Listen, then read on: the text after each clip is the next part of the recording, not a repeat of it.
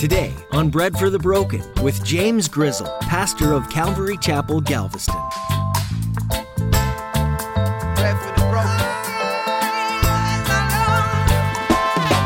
I don't know, maybe we'd be like Elisha's servant or something. We would be like, oh, an army. What am I worried about?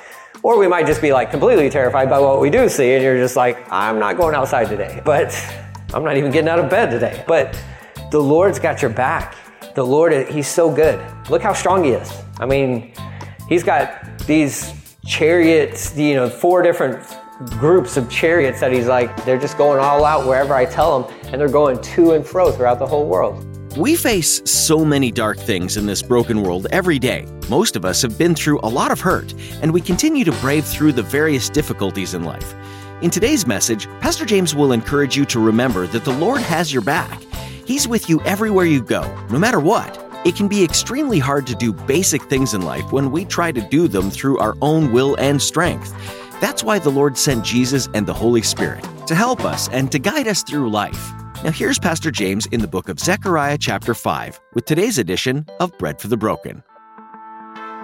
We need bread for the broken. Give some bread to the broken. We need hope for the hopeless. Give some hope to the hopeless. Bread for the broken. The first chariot were red horses. The second chariot were black horses. The third chariot were white horses. And the fourth chariot, dappled horses, or kind of like a spotted. Nobody really knows what this dapple kind of color is. It's either a color or it's just kind of a spotted type thing. But it's strong steeds. And we saw these guys in chapter 1, verse 7 through 11. Okay? Now they're chariots. There's more of them. I answered and said to the angel who talked with me, "What are these, my Lord?" He's like, now what? Now what's this? The angel answered and said to me, "These are 4 spirits of heaven who go out from their station before the Lord of all the earth. The one with the black horses going to the north country, the white going after them, and the dapple are going toward the south country." Then the strong steeds went out, eager to go, that they might walk to and fro throughout the earth. And he said, "Go, walk to and fro throughout the earth." So they walked to and fro throughout the earth. There's repetition there for a reason. It's what the Lord's angels are doing are walking to and fro throughout the earth. Okay? That's a good thing for you and I. It's a really good thing for us. It's repeated 3 times for a reason, because the Lord wants you to understand this. He wants you to get this.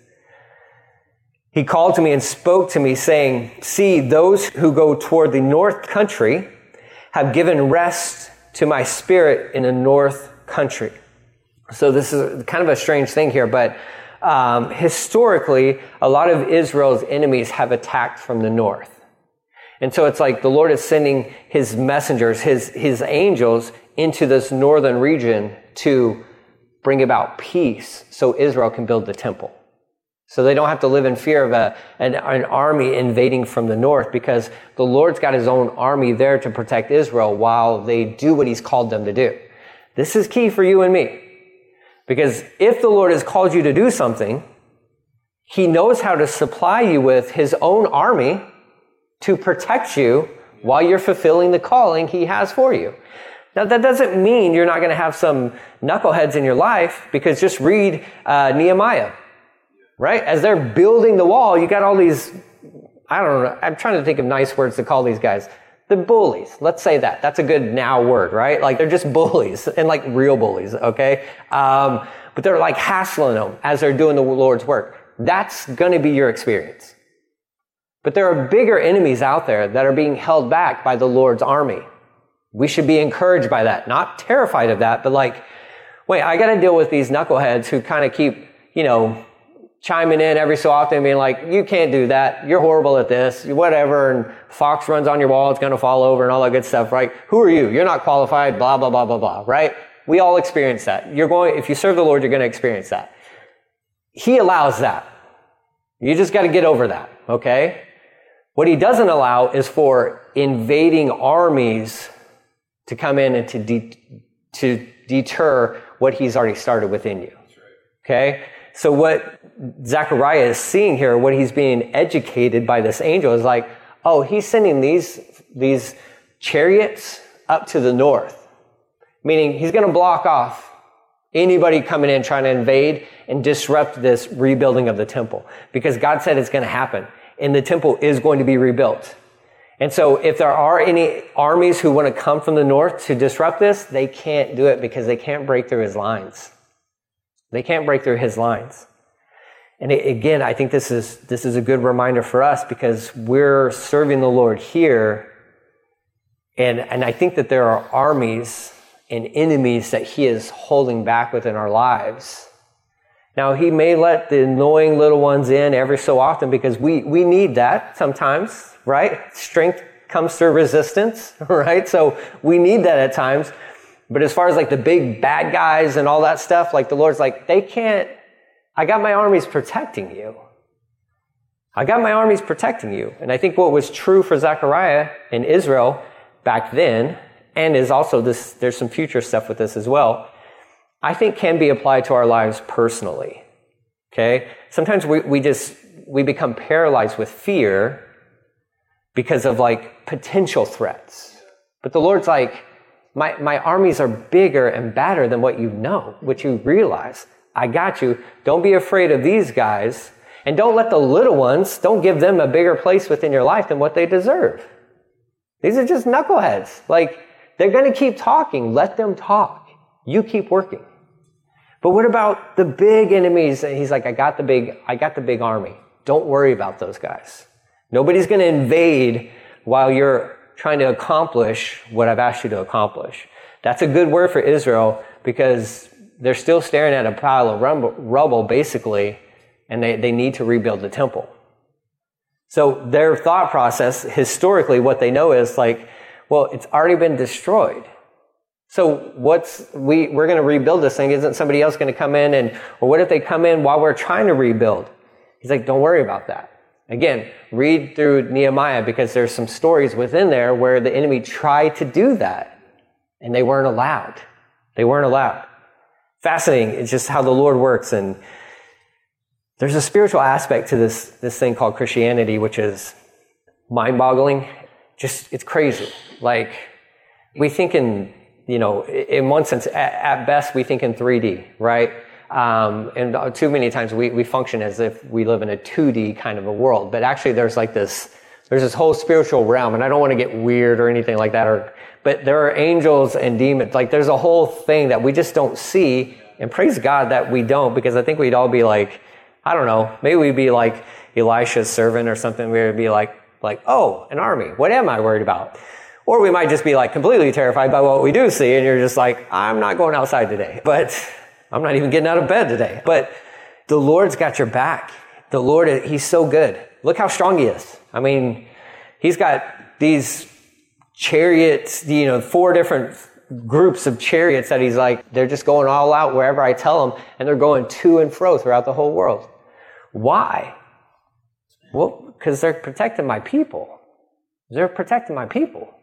It's kind of a cool thing. It's good for them, and I think it's good for us as well. He's always watching. God is always watching over his creation. Always. All right? So as he's laid that out, now you get this fascinating little thing with chapter 6, because it goes from like, I got my armies, they're watching out over you guys, but there's a shift that takes place in verse 9. It says, then the word of the Lord came to me saying, receive the gift from the captives, from Heldiah, from Tobijah, I think is how you say that, and Jedediah, who have come from Babylon.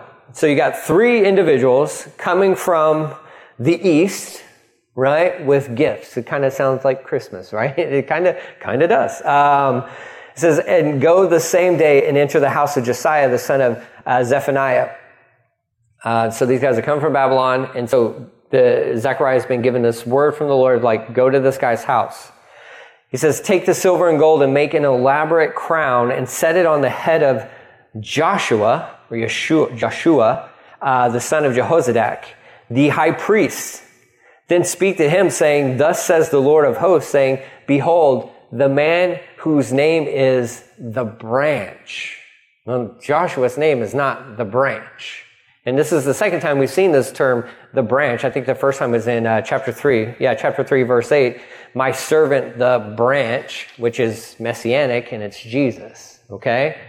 So you got Joshua, who's the high priest, and high priests can't be kings.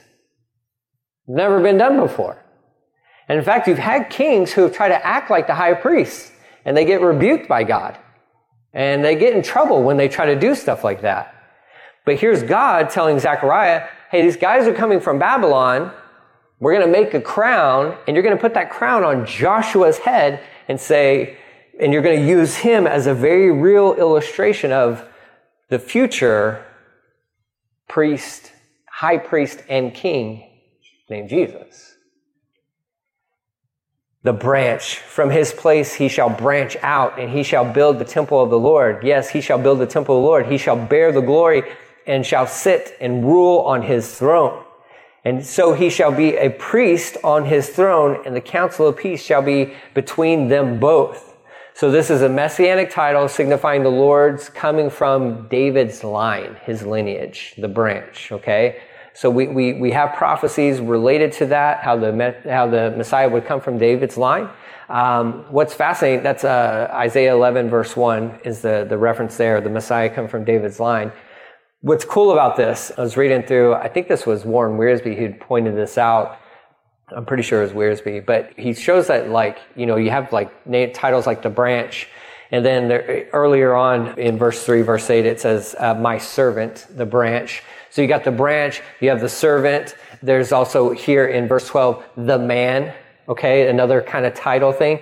And then later on, it shows us the branch of the Lord. So he kind of phrased this out of if you break each one of those things down, there's 4 of them. If you break them down, it almost lines up perfectly with the Gospels and the author's intent behind the Gospel, what they're trying to communicate about Jesus, right? So you have Matthew, and so with this, the branch, that's a messianic thing that Jesus comes from David's line and he would be the rightful king. Well, Matthew is presenting to you the king.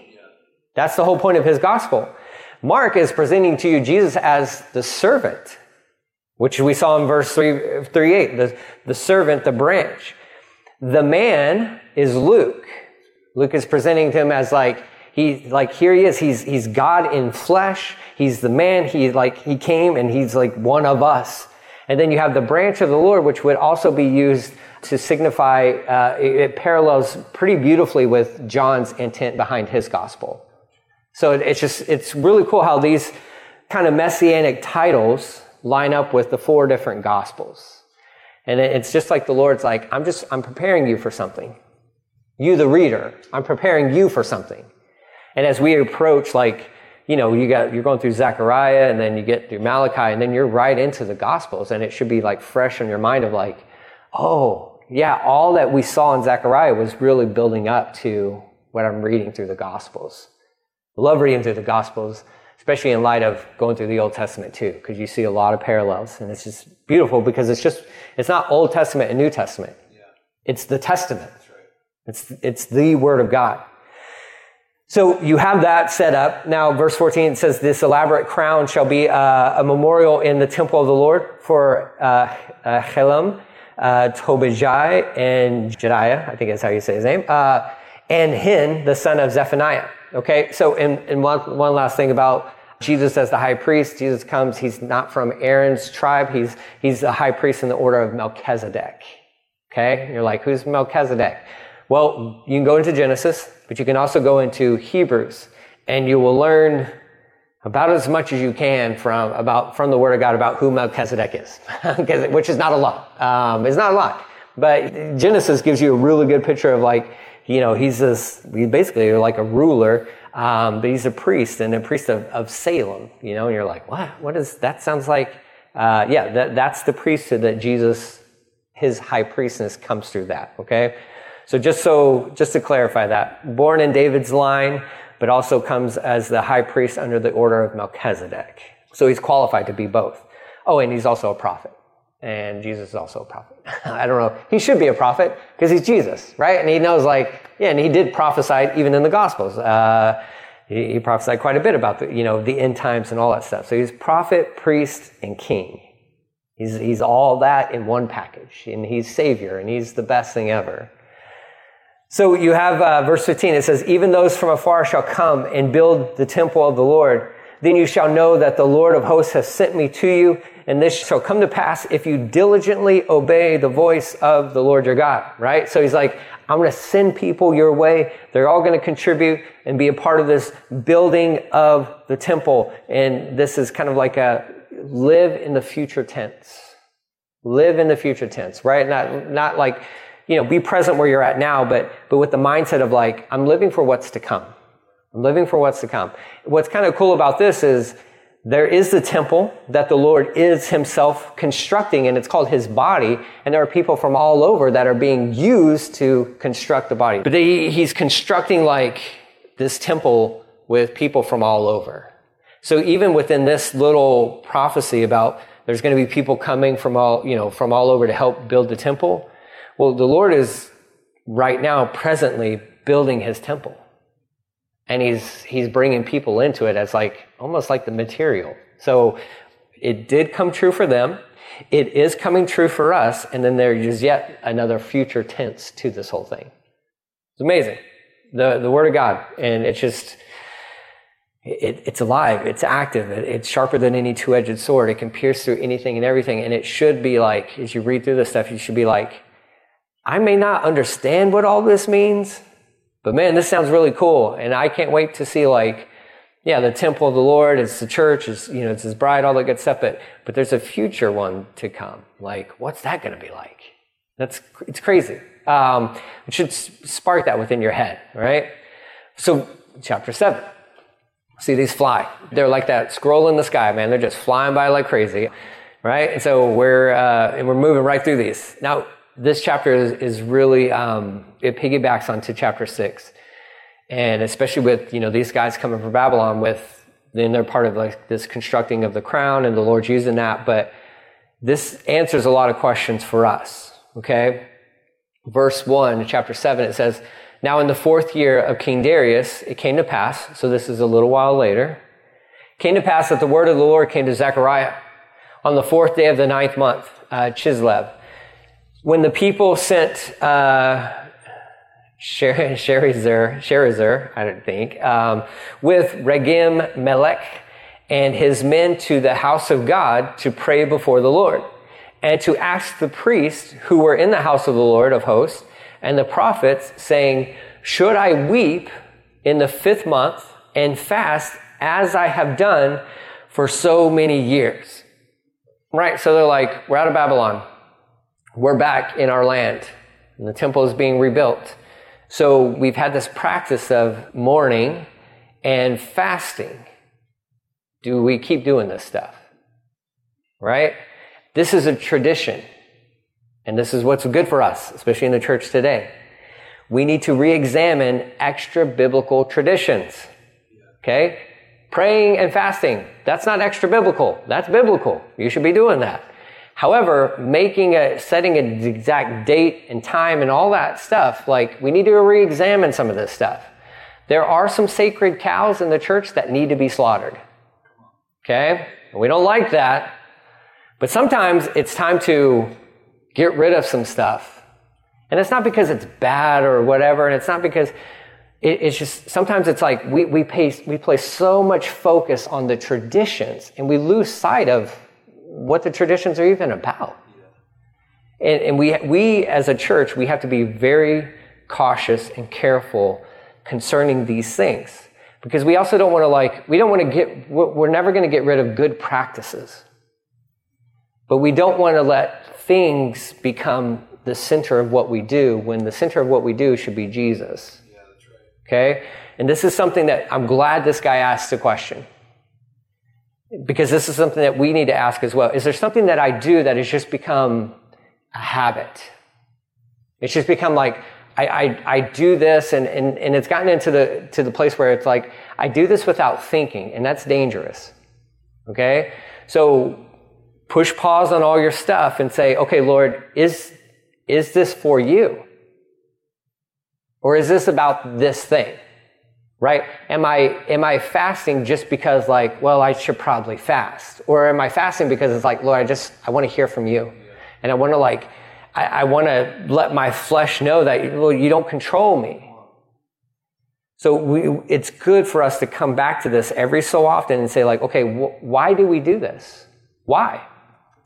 And a lot of people get kind of like, they get scared when you start asking these questions because they're like, please don't change stuff. You're like, but what if we need to change stuff? What if it's time to change stuff? And here's this guy. He's like, I fast and I mourn on the 5th month. Do I need to keep doing that? And I love the word of the Lord back to this guy. It says, then the word of the Lord of hosts came to me, Zechariah, saying, say to all the people of the land and to the priests, when you fasted and mourned in the 5th and 7th month, that guy didn't even bring up 7th month. He just brought up the 5th month. During those 70 years, did you really fast for me? For me? I love that, the double emphasis on there. Here's God. He's like, hey, Zechariah, all right, get everybody together. Because this question circulating through, this guy is probably just a representative of the whole group at large, right? He's like, get them all together. He's like, when you were doing this for 70 years in Babylon, who was it for? Who was it for? Well, God, of course it was for you. It's fasting. Fasting's not for me. It's totally for you. And God's like, is it? But when you did it, who was it for? Was it for me? For me? Like, I love that, like, that double question that God asks is like, which it really just makes you like, well, I think I have to re-examine my motives. I have to re-examine my motives. You and I have to re-examine our motives. Lord, I'm doing this for you. He has every right to ask us, is it really for me? Or is it for you? Well, no, Lord, this is a good thing. Of course it's for you. Is it? Is it? Right? I love this. Like, this is an amazing interaction. I think that there's so much heart behind this one little passage of scripture that it's so, I hope you don't miss the beauty of it. Because here God could be like, look, you're a bunch of posers. You're just a bunch of frauds.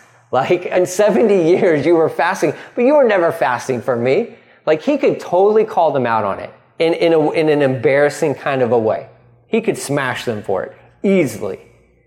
But I love how he interacts with his people. He interacts with them like a loving dad would do. Gently, but firmly. Was it for me? Was it really for me? Like, don't answer. It's almost that thing of like, he asks a question, and he's like, no, don't answer too quickly. I'm asking you twice because I want you to think about it. I'm asking you twice because I want you to reevaluate it. I mean, you could probably feel the hush that comes over the crowd when this is addressed.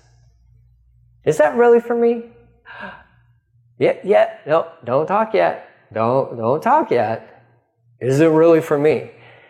I mean, this one little question alone is just kind of messes me up.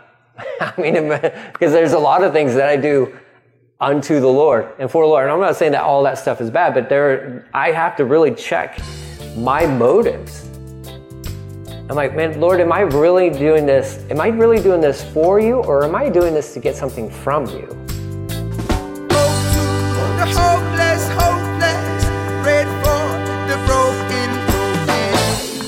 Have you ever noticed how little kids try to get away with something? Like sneaking a chocolate chip cookie out of the cookie jar. They think they've succeeded, except for that smudge of chocolate left on their cheek.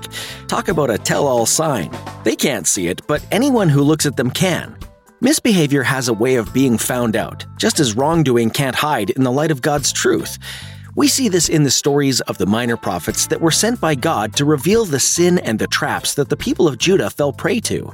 But in the midst of it all, we see Jesus fighting for his people. How? Through these messages. Through continually picking sinners up by their bootstraps with convicting yet encouraging words to live fully surrendered. You've just heard from Pastor James Grizzle and the ministry of Bread for the Broken out of Calvary Galveston in Galveston, Texas. We appreciate you taking the time out of your busy schedule to be with us today, and our prayer is that you'll find exactly what you've been looking for. We're a group of people of all ages coming together to magnify Jesus. We'd love to have you come join us for a Sunday morning service or a Thursday evening service. You can find out more on our website, breadforthebroken.com. If you feel a nudge from the Holy Spirit to help us spread the good news of the gospel, then click on that donation tab. Once again, that's breadforthebroken.com. Well, that's all that we have for today's edition with Pastor James Grizzle, but we look forward to meeting with you again here on Bread for the Broken. Let me paint the picture of you.